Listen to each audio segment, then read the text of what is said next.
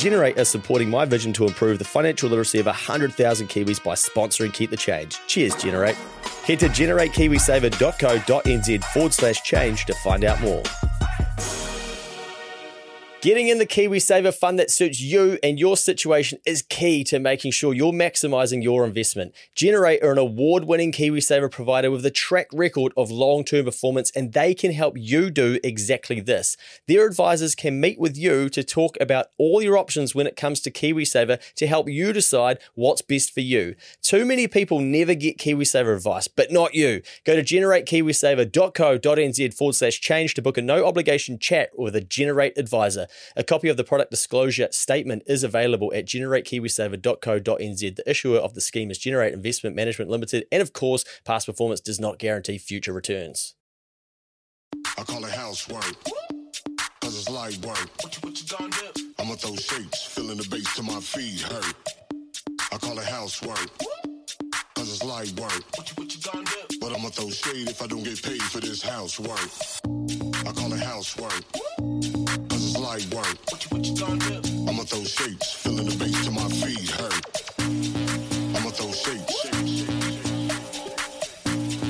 I'ma throw shapes. What you gonna do?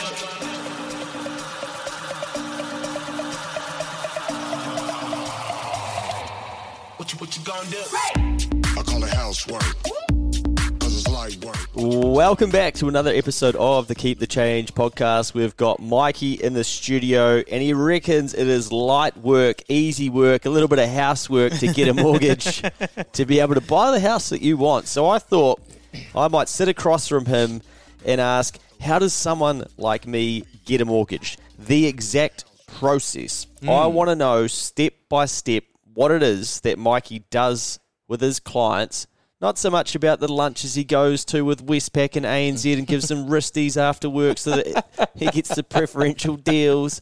I don't need to know that shit, man. I just need to know, can I buy this house? Can you sort it for me? And what do I need to give you and do for you to be able to sort me out? Yeah. So from the start, mate, what happens is I start thinking about buying a property, right? Because I'm going through Trade Me on a Friday night. I'm sick of where I'm living. I'm sick of renting. And I'm thinking, you know what? I might buy a house. And because I'm a little bit well-connected, I think instead of going to that open home to look at that, I might ring Mikey first. But I'd imagine a lot of people go to the open home first or start looking for houses and then they ring you. Which way does it normally go? In an ideal scenario, I'd like you to ring me first, but most of the time you ring me after. Yeah, I'm like, I actually put a bid in. Yeah. Yeah, we definitely don't recommend that. We recommend doing the financial advice part first, making sure you understand exactly what you can borrow and what it will cost you, and then going on to buy your house. Gotcha. You can get into all sorts of trouble if you go and make offers on stuff without the right advice, and especially if you make it unconditional and then you don't get the approval. Yeah, okay. Yeah, that's your deposit gone. So I'm smarter than that. So I ring you up Friday, 8 p.m. because I'm like, Mikey, I'm pretty sure he works 24/7. He'll take my call. Yeah, exactly. So we'll have a chat. I'll probably do what... From what I call on my side, a bit of pre-qualification. I'll be like, okay, cool, Luke. Are you doing this with your partner? Yep, cool. All right, you both earn 100K, so we've got a 200K combined income. I'll be taking notes down in the background that you don't know about. I'll be asking you about what your KiwiSavers are, what deposit you want to put down, working out. I'm not even telling you anything at this point. I'm just grabbing some quick information. No real light, small chit-chat like I'm problem-solving here. Quick stuff, and then by the time I finish filling out my notes, I've got a kind of a fair idea what you can borrow. So you're a 200K earner, you've got a 200K deposit with KiwiSaver and stuff. That's 20% of $1 million, so I know off the top of my head that you can borrow 800 grand, probably a bit more than that. I'll be asking a few little things like, kids on the way, little things like that. Yeah. Basically, just enough to be like, for me, okay, yeah, this is very close for you to be able to do this. Let's book a meeting. Gotcha. So you want to pre-qualified me. Yeah, I've pre-qualified you, and I've thought, yeah. What if I said, yeah, I'm probably going to buy this $5 million home, and you're like, do you just say you're an idiot, or what happens? No. You probably wouldn't say those words. No. Like, cool with what? Yeah. I've got this Bitcoin trade coming up, Yeah, I mean, that's what the pre-qualifying is all about, is figuring out, like, which way okay, you're a normal person with a good job and good income and or whatever it is, let's have the meeting because it's a stock standard mortgage approval that we need for you, and we just need to make sure we structure it to suit your life. If it's something weirder, like, I've got, a 50 grand debt that I haven't paid and I missed 3 payments on last year, but I've recovered them and all that kind of stuff, then I have to be like, okay, this meeting's going to take a different angle. You're certainly not putting an offer on the house tonight. Is this in the pre-qualification call still? Like, this is the initial Yeah, first time? I'll pull out little bits and pieces to find out about a little bit of financial history. Because I've said to you, mate, I've actually, I don't know if you need to know, but I've got a buy now, pay later balance of $5,000 that I'm only just chipping away at, and I've got a gym visa. So because I've got experience, I know what I can leave out for now in this quick phone call, and what I don't care about afterpays on the first phone call. But if I find out that you've missed 3 payments on your car loan at the end of last year, that's quite important. And I highly recommend you don't go to make that offer on the house tomorrow. We've got some shit to sort out and go through in some detail that's going to take a bit longer than a normal loan application. I see. So you'll find it in time for me to talk with you in more detail. If you call me up and you've got a $200,000 income, a $200,000 deposit, and you want to borrow $800,000, I'll be like, go make the offer. We'll have a meeting tonight. Okay. Yeah. And you jump on Zoom or catch up with them, whatever, phone call. Yeah. Okay. So, the pre-qualification call is really important for me in my business. Now, I need more detail than this, obviously. So we have an electronic fact find is what it's called. And it's basically just your financial profile. So we put your contact details. I'll ask for your details. You're a joint applicant partner. I'll put them into my system, and boof, it comes into your email. And it's just a piece of software that comes up, and it's like, what company do you work at? How long have you worked there? What is your income? Basic stuff. How much is in your KiwiSaver? You can sit on the couch and do it in 15, 20 minutes. As it's doing it, it's saved and I can see it. So I'm getting the back end of it and getting a very accurate picture of it and working on it behind the scenes. There's some compliance stuff around, that's really boring. I don't want to talk about it. But basically, you get sent our disclosure, how much we make based on which bank we send it to, and all of the privacy details and everything. That actually comes at the start. Like I said, mate, I don't want to know about the under the table deals. No one wants to know about that shit. So that's the compliance part of it. And then once I've got all of that information, that's enough for us to sit down in detail and go right through the financial advice part. So then me and you are sitting here at this desk, and I'm like, right, let's go through a few things. I'll make sure that, you put $250 a month down for food. I'm at $250 a week. I know something's out there. So I'm like, how do you spend $250 a week on food? Can we pull up your bank statements? Oh, yeah, cool. Nah, you're actually spending a lot more than that, 4 times that. So let's just rebalance your expenses here. All of these little things. And we actually give people what their expenses are in the application, and sometimes it's surprising to people. Sometimes most of the time. I'd imagine. If something's not working and your expenses are too high, then it's like, right, guys, you are spending too much on this. It's all good having Uber Eats, but 5 nights, it's $60 every time you order it. Food could be $25. Yeah. Or we can sit down and be like, this Afterpay is getting rinsed. What are you buying with it? What is that? Oh, well, look, just some new shoes, eh? Reason I'm asking is because this is how the banks treat it. So the average over the last 3 months, they're going to put in your expenses column. So this is going to lower the amount you can borrow. So if you want to, if this reduces to $750, did you want to borrow that $800,000?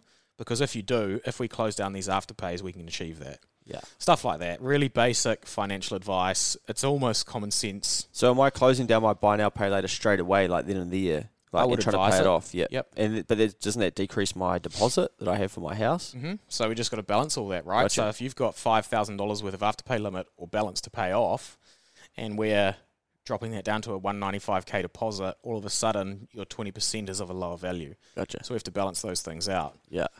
So sometimes, as bad as this sounds, we get people, if people have a lower amount of a student loan, like it's $5,000 or $7,000 or something, sometimes we'll get them to pay that off even though they're interest free, because it gives them a 12% pay rise and lets them borrow the amount they want to buy the home. Yeah. So when that comes down to financial advice, you have to tell them, you're paying off a 0% interest free loan here to take out a 6.5% interest loan over here that will be 30 years.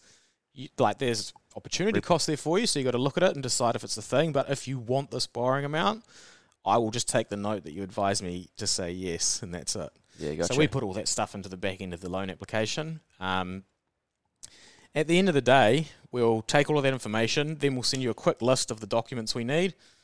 Bank statements, KiwiSaver balances, if KiwiSaver's involved, pay slips. Do you need, can you get proof of my KiwiSaver balance, or do I have to give it to you? We have to get a withdrawal approval letter, so you need to contact your KiwiSaver provider and say, yo, I'm pulling out my KiwiSaver, go buy a box of sticks. Yeah, that's exactly what I'm doing. Send me the exact amount that I'm allowed to pull out, and they'll send you a letter saying, you have 30 grand in your KiwiSaver, you're allowed to take out 29 because the 1,000 stays in. Then you send me that letter from the provider, we send that to the bank, and the bank knows that it's eligible for withdrawal. So everything's about evidence for a bank. So we need income evidence, pay slips, bank statements to back it up so they see the net pay going in. KiwiSaver balances has to be the letter deposit because it's evidence of the deposit being able to be used. So it's the withdrawal approval from the provider saying, yep, you can take it out. Home Start grants, if that's applicable, you have to get the approval for that. It's not like, I am eligible. It's like, no, bring us the letter. We have to go and apply for that, get the eligibility letter, say that from Kiangora saying that you're allowed to take it, be given the 10 grand. IDs, I have to cite them and cite you for AML purposes. I have to be like, yes, this is a person that looks like their ID. Their signature is the same as what they signed on our declaration, giving us authority to work with the bank on your behalf. And then it's just about checking statements, making sure there's no TAB transactions. What do you mean?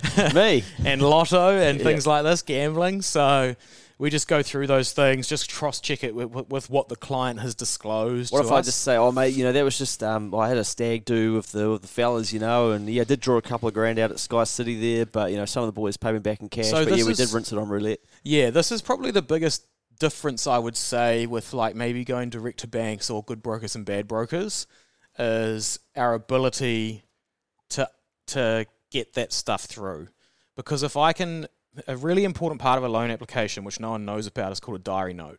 So the loan application has all what you earn and your deposit and what house you want to buy and everything. But down the bottom it's a paragraph or two that we give to the bank, and it's a summary of the loan application, but more importantly, the person's character, the client's character. And then anything that I've found out talking to you or looking through your bank statements, like the stag do, that's where you bring that to the bank's attention. So you front foot it. And we will say, look, there's $5,000 withdrawn at bloody Sky City, the MGM Grand in Las Vegas while the guy was on a stag do. That sounds like a story I know that's coming up. Yeah. And they'll see that gambling, red flag, bang. And I have to be able to be like, look, he's not normally a gambler or whatever the situation is. I've had a chat to him about this. It was a stag do. They flew to Vegas. It's a one-off. It's not an ongoing expense. Blah, blah, blah. And basically, you just have to paint that picture for the bank so they know they can trust the character of the client they're taking on to pay back the loan that you're taking out. Tell the story. Yeah, it's just about telling the story correctly and not making it too long, but making it detailed enough and believable enough. And then it's also, for the bank, it's a little bit of responsibility on me. Like, I can't go and lie to the bank in this part, because if the client does continue to gamble in Las Vegas and spend $5,000 a month, I told them that wasn't happening. So, we take a bit of responsibility there as mortgage brokers as well by putting that stuff in there. So we've got to be a little bit, sensible about how we treat that stuff too. And then that comes back to the financial advice part. Like, if I do think it's happening again, let's have the chat. Yeah. This isn't good for your future. Isn't it? No. Oh, sorry, what? Yeah. No, you need to be paying your home loan off. Yeah, gotcha. So anyway, that's all done. Diary note's done. Documents are collected. Send it off to the bank. Bank will send us back a mortgage approval saying, congratulations, here's the amount that you are allowed to borrow. Allowed to borrow. So at this stage, just to back it up, mate, have I put an offer in on a place? I've told some real estate in there, jumped up fucking Beamer that, I probably want to buy this. Yeah, so if you've put in $1 million offer and you've got your 200K deposit, I'm only going to go and ask the bank for 800. I'm not going to go and ask for a maximum amount. Yeah. I'm only going to go and ask for what's required. So have I signed the sale and purchase agreement at this stage? You have, yeah, but Okay. you signed it Subject to finance. subject to finance. Oh, yeah, geez, that's the it's all key. coming back to me. If you came to me unconditionally, I'll be like, I'm going to try and help you, but I'm not promising anything because you fucked up the guarantee side of this deal, not me. Shouldn't the lawyer give them better advice at that stage? Some people do it without doing a lawyer. God, yeah, I see. Actually, a lot of the time now, a real estate agent won't accept it without the lawyer's details, but some people put their lawyer's details on the sale and purchase agreement and don't notify the lawyer that they're doing it. Great. I bet lawyers Very stoked as rare well. occasions, Yeah. to be honest. So Okay. So most can people I are pretty just good. confirm? So have I probably told my lawyer at this stage, like I've probably had a discussion with my lawyer that I'm going to try and do this Yeah, as you would have well? engaged the lawyer saying that you're going to make an offer on a place, and the lawyer will say, "Great, send us a sale and purchase agreement. If it's unconditional, we need to see it in advance because we just want to make sure. If it's otherwise, put solicitor's clause, due diligence, finance. We'll check over it, make sure that everything's up to scratch when you do it. And do I have to go to the lawyer because they're going to give me advice around whether like I've got the right terms and stuff in this contract and even what this contract means? They're going to check everything. They're like 50 pages, and they've, the lawyer's going to check the title. The if there's any. Like who actually owns that property? Yeah. What the boundary is. Yeah, exactly. Anything you want to ask about too. Like if you walk around a place and you're like, oh, that's a really big deck and it looks like it's reasonably new and the house is from 1980. Wonder if it's got compliance. Yeah. Lawyer. And they'll know because the council will have a record of that? Yep, they'll have what's called a limb report, so they can ask for that stuff. Can I ask my lawyer, hey, do you reckon I could bowl this and build 4 units on it because I'm going to be a developer one day? Nah, that's another business. I don't deal with them, mate. Oh, okay. So, yeah. You need to have experience in that field. But will lawyers give that advice? Probably not. Okay. You probably need... I don't even know who you need for that. I hate property development. Just stay away. Yeah. So, yeah, where were we? We're okay, up to so then the made bank an offer. said congratulations. Here's your approval. Yeah. So now, you've made your offer. We've still got a finance clause in place. The bank has to know that they're okay with putting a mortgage against this house you've made an offer on. So even if you've got a mortgage approval, it doesn't mean you can go and buy a house. Oh. It means that they said you can have 800, but in the fine print, it will say you must send us all the details of the property to make sure we accept it as security for the loan. Got you. Because you might have something that doesn't have a code of compliance on the deck, and it's a big job because there's a retaining wall underneath or something like that, and the bank will be like, we're not putting a mortgage against that. It's not compliant. It won't get insured. So you have to go and take the sale and purchase agreement. We send it off to the bank. Within 24 hours or same day, the bank comes back to us and goes, that's cool. Good to go. Go make your offer. Or go unconditional. Do you ever get many that kicked back saying, sorry, we won't lend this one because it's right on the beachfront and there's actually a tsunami about to hit next week and we've tried to get insurance before on it or something? Nah, we don't have any climate change issues like that yet. They still lend on that stuff, but it's more around just what humans have fucked up. Someone's decided to remove this wall so they make an open plan kitchen and living area, but it's a main beam in a house. Great. Cheers. So they just took it out and then it gets looked at and put into the sale and purchase agreement because they did it 10 years ago, but they never got the council to come in and comply it. And that's a problem because then the bank goes, we want an insurance policy on this property with everything disclosed and no exclusions. So if the insurance company aren't going to insure it properly, because if that house falls down and it was because of a non-complied beam that was removed, the insurance aren't going to pay out. So then how does the bank get repaid? Because they're the biggest owner of this property, not you. They own 80% of it. Nah, I own my home. So that's a thing, and that happens. We've seen that happen. I see it happen all the time. And what do you see happen all the time? Not getting approval or people doing dumb shit to their houses. People doing dumb shit to their houses that doesn't fit the rules, or they haven't gone and got the compliance to make sure that it will be able to be insured for the next person that buys it. Got you. A lot of the insurance companies don't even know this stuff has happened because people just do it. Yeah. Cover it up in jib, paint it, and it's good to go. Oh, mate, I was watching the Mitre 10 bloody videos on YouTube, and I thought I might just knock that wall out, build a deck. Yeah. So, getting the security signed off by the bank's important. Having full cover insurance with no exclusions is important. Having a house that's complied, very important. If you can tick all of those things off, I can basically, we hold your hand through all of this and give you the exact rundown. I've done it so many times, I know it like the back of my hand. How fast does this process happen, roughly? Oh, from the first meeting, making the offer to going unconditional, we can do it probably in like 4 or 5 days. Oh, wow, yeah, because at the same time, mate, I've got bloody Bailey from Bailey's is on the blower on the daily. Bailey from Bailey's on the daily, been like, hey, mate, you know, you're getting close with that offer, because honestly, like, there's a bloke down the road, and he looks like he could be about to go unconditional on it, and it's nothing to do with my commission or anything, and like, I've got to pay for my fucking Beamer finance, but, you know, like, from like first phone call through meeting to mortgage approval is probably like 4 or 5 days maximum. We've been doing it in 24 hours recently because the banks are a bit quiet. So we've been getting approvals very quick. And then in terms of if these things show up with no compliance, different kettle of fish. Yeah. We've got one at the moment that is exactly that issue, and you know, they're asking to push settlement back because they went unconditional with a beam that had been removed, and now the bank won't look at it, so they're pushing settlement back to try and get a CCC before the settlement date, so the bank will take it as security, and completely different process, but stock standard, quick as. Like, the whole idea I built what I built is behind doing it as fast as possible so you don't feel anything. Nice. Yeah. I'm just going to make a really bad joke there, but I probably should. So I'll just go back to the start. So I'm on Trade Me. I'm pretty fired up about this property. This box of sticks looks amazing to me, and I think I might put an offer in that. And so I go and do that, but I say, like, it's conditional to finance. I've notified my lawyer or engaged, yep. And then I'm calling you, or maybe doing this at the same sort of time. Yeah, same time. Calling Mikey. Less, yep. Mikey's like, okay, right, I need all of this information from you, and plus verification that you are who you are, all this sort of stuff. So I'm going through, I'm like, tick, tick, tick, tick, tick, tick, tick. I'm doing that. Mikey does his things with the bank, and then Mikey comes back to me, and he says, congratulations, you've got approval, but that doesn't mean you can buy the property. It basically means that you can get this finance based on all the information you've given us. And so then we go back to the lawyer? No, we just take the sale and purchase agreement for the property that you want and say to the bank, sign this off, please. Yeah, and then the bank say, yes, sweet. That can come at the same time as the approval. Sometimes we do that in advance. Got you. Okay. So that's all part of that. And then it's like... You call the real estate agent after that? Or what? Like, what do I do? So, yeah, we've given you approval. We've told you that the bank's happy with the property. It's like, whoa, yeah, we can sign this off and go unconditional or make an unconditional offer. And that is calling the real estate agent.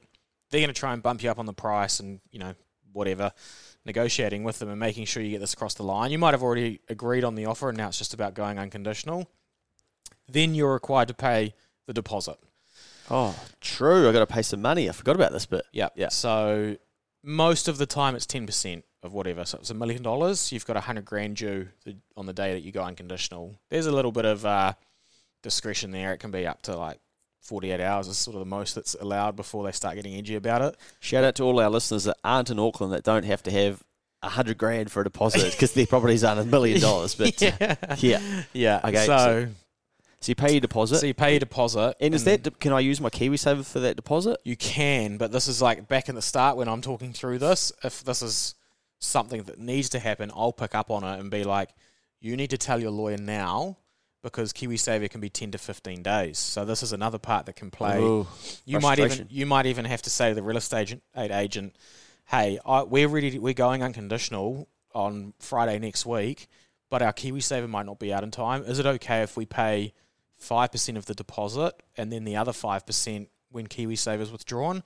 And they will, if that's okay, they'll talk to the vendor and then they will draw up what's called a variation, and that will have that information on there saying, yes, the vendor's agreed to allow you to do this. A variation of the sale and purchase agreement. Yep, Gotcha. Yep. So that will happen. Run you through all that if that becomes a thing. But then you've gone unconditional, you've paid the 10%, your KiwiSaver's been sucked out. Now you're literally waiting for settlement, which is generally 4 to 6 weeks away after this time. And it's time for us to have our next meeting, which is the loan structure meeting. So I'm going to start negotiating interest rates and things with the bank. I can't negotiate interest rates earlier because the bank has no property to put a mortgage against. Everyone's like, can you lock in my rates on the approval? Nah, because there's no guarantee that you're going to take out the mortgage, so they're not going to give you rates because rates can move. Gotcha. So this is when we have a loan structure meeting. I start negotiating. I get you the best fucking rates on the market. giant cashback, and then we jump into our meeting and we talk about, I bring up the things, you said, you wanted to have a kid in 2 years, so should we keep that in mind when we're talking about loan structure? Are you going to want to sell your house in 3 or 4 years? Like, all of these little things. Can I use the cashback to go to Vegas for another stag do? Technically, you can, yeah. You can use we talk about that at the meeting? Yeah. Sorry, I don't know. That's where my mind went to. Yeah. You can use the cashback for whatever you like. You can pay off your loan too. Oh, that'd be smart. Yeah, I reckon that'd be smart. nice. Yeah, and your lawyer's bills and things that you've got true. coming up. Yeah. So basically, we talk about that. We choose what day you want the repayments, what cycle. Weekly, fortnightly, monthly. I get all of that information. I send it off to the bank with a few final documents, and then they write or fill out the loan documents, and they send them to your lawyer for signing. Now, at this time, the loan documents, the lawyers receive the loan documents, and they will contact you. I normally say the loan documents are at your lawyer's, and you have to go and do the ID and everything with them as well, sign off the loan documents. You will also have to provide that insurance certificate saying that it's got full insurance at this time, and that goes back to the bank via the lawyer with the loan documents, and then it's settlement day. Nice. I think we missed a step. This just made me realise. Do I have to organise the insurance as well, or do you do it?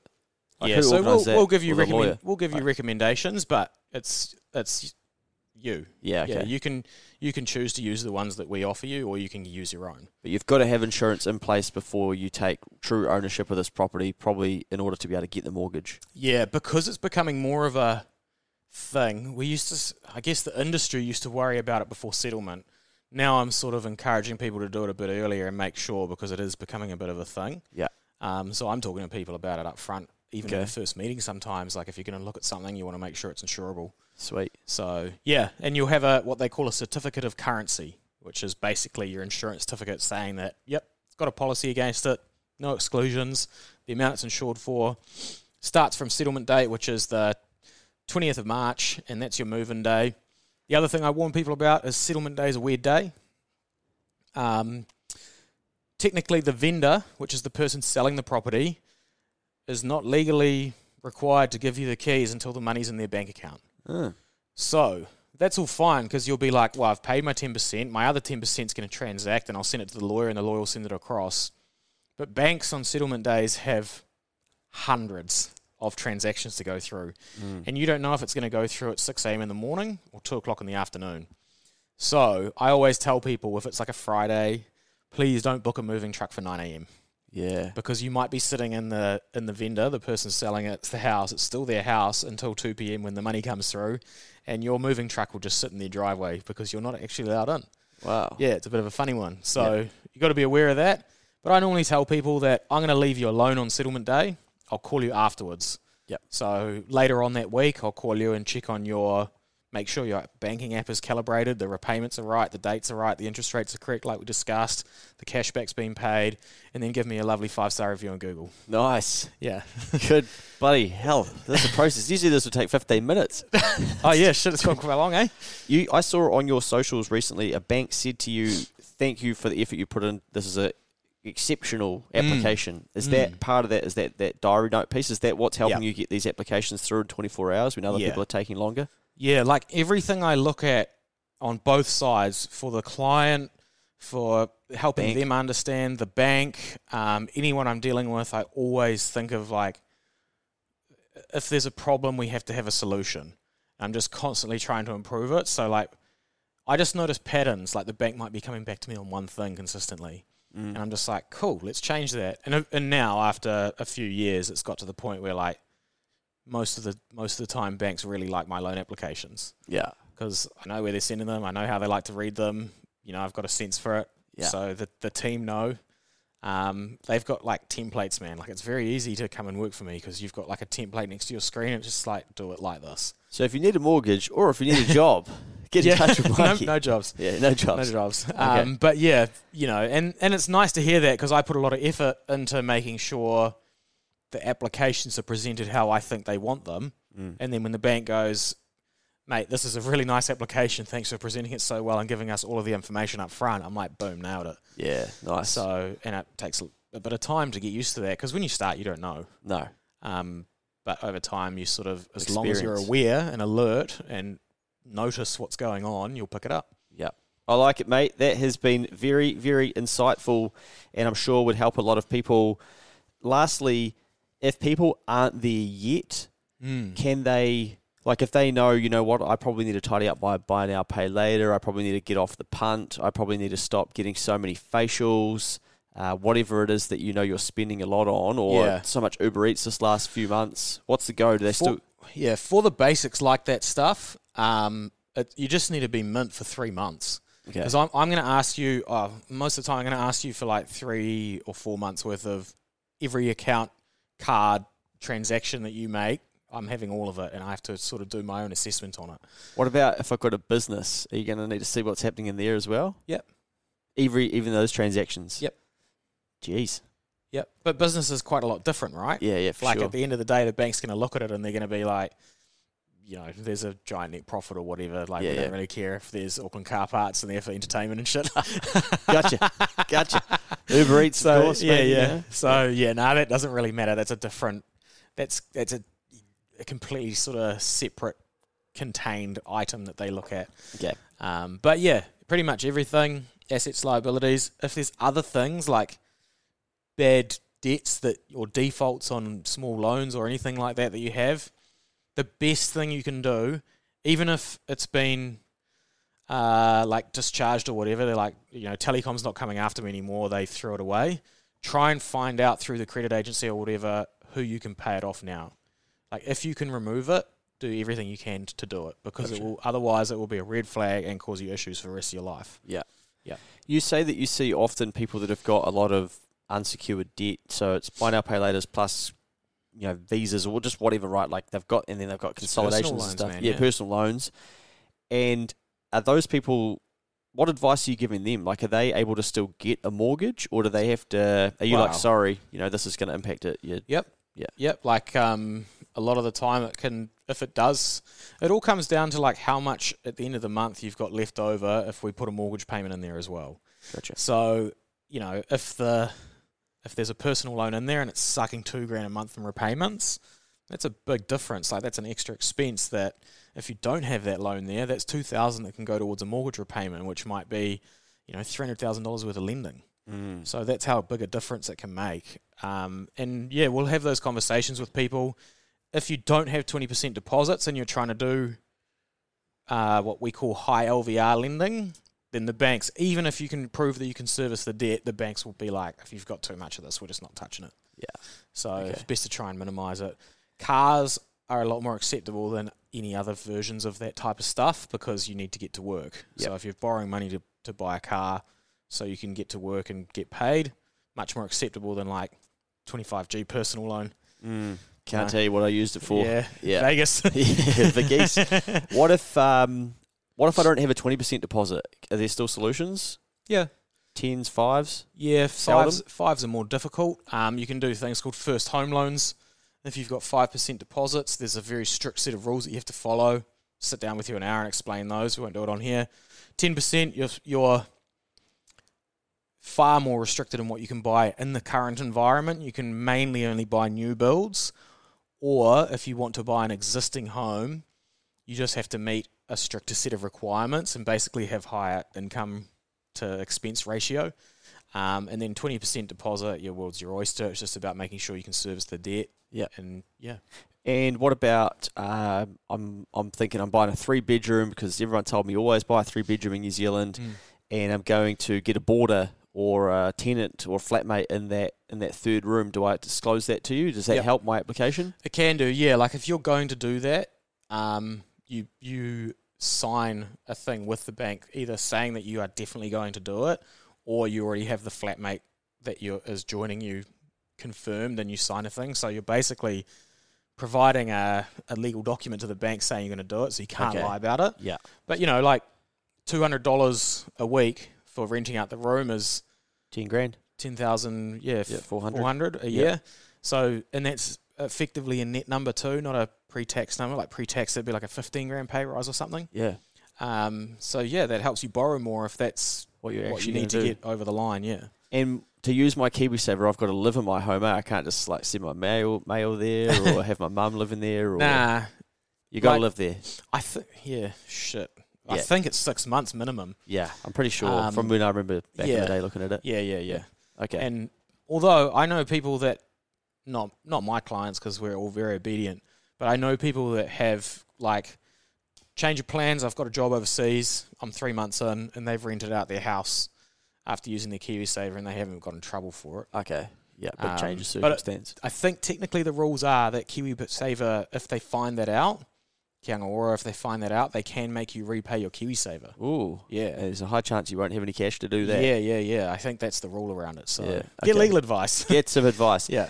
Thank you, mate. That has been outstanding. As we said at the start, a bit of housework, a bit of light work. I now know the exact process to get a mortgage. And I'll probably jump on guardiansmith.co.nz. Yeah, man.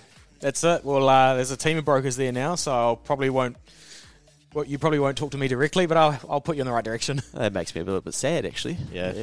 If you're a keep the changer, I'll do it for you. Hey, we got him.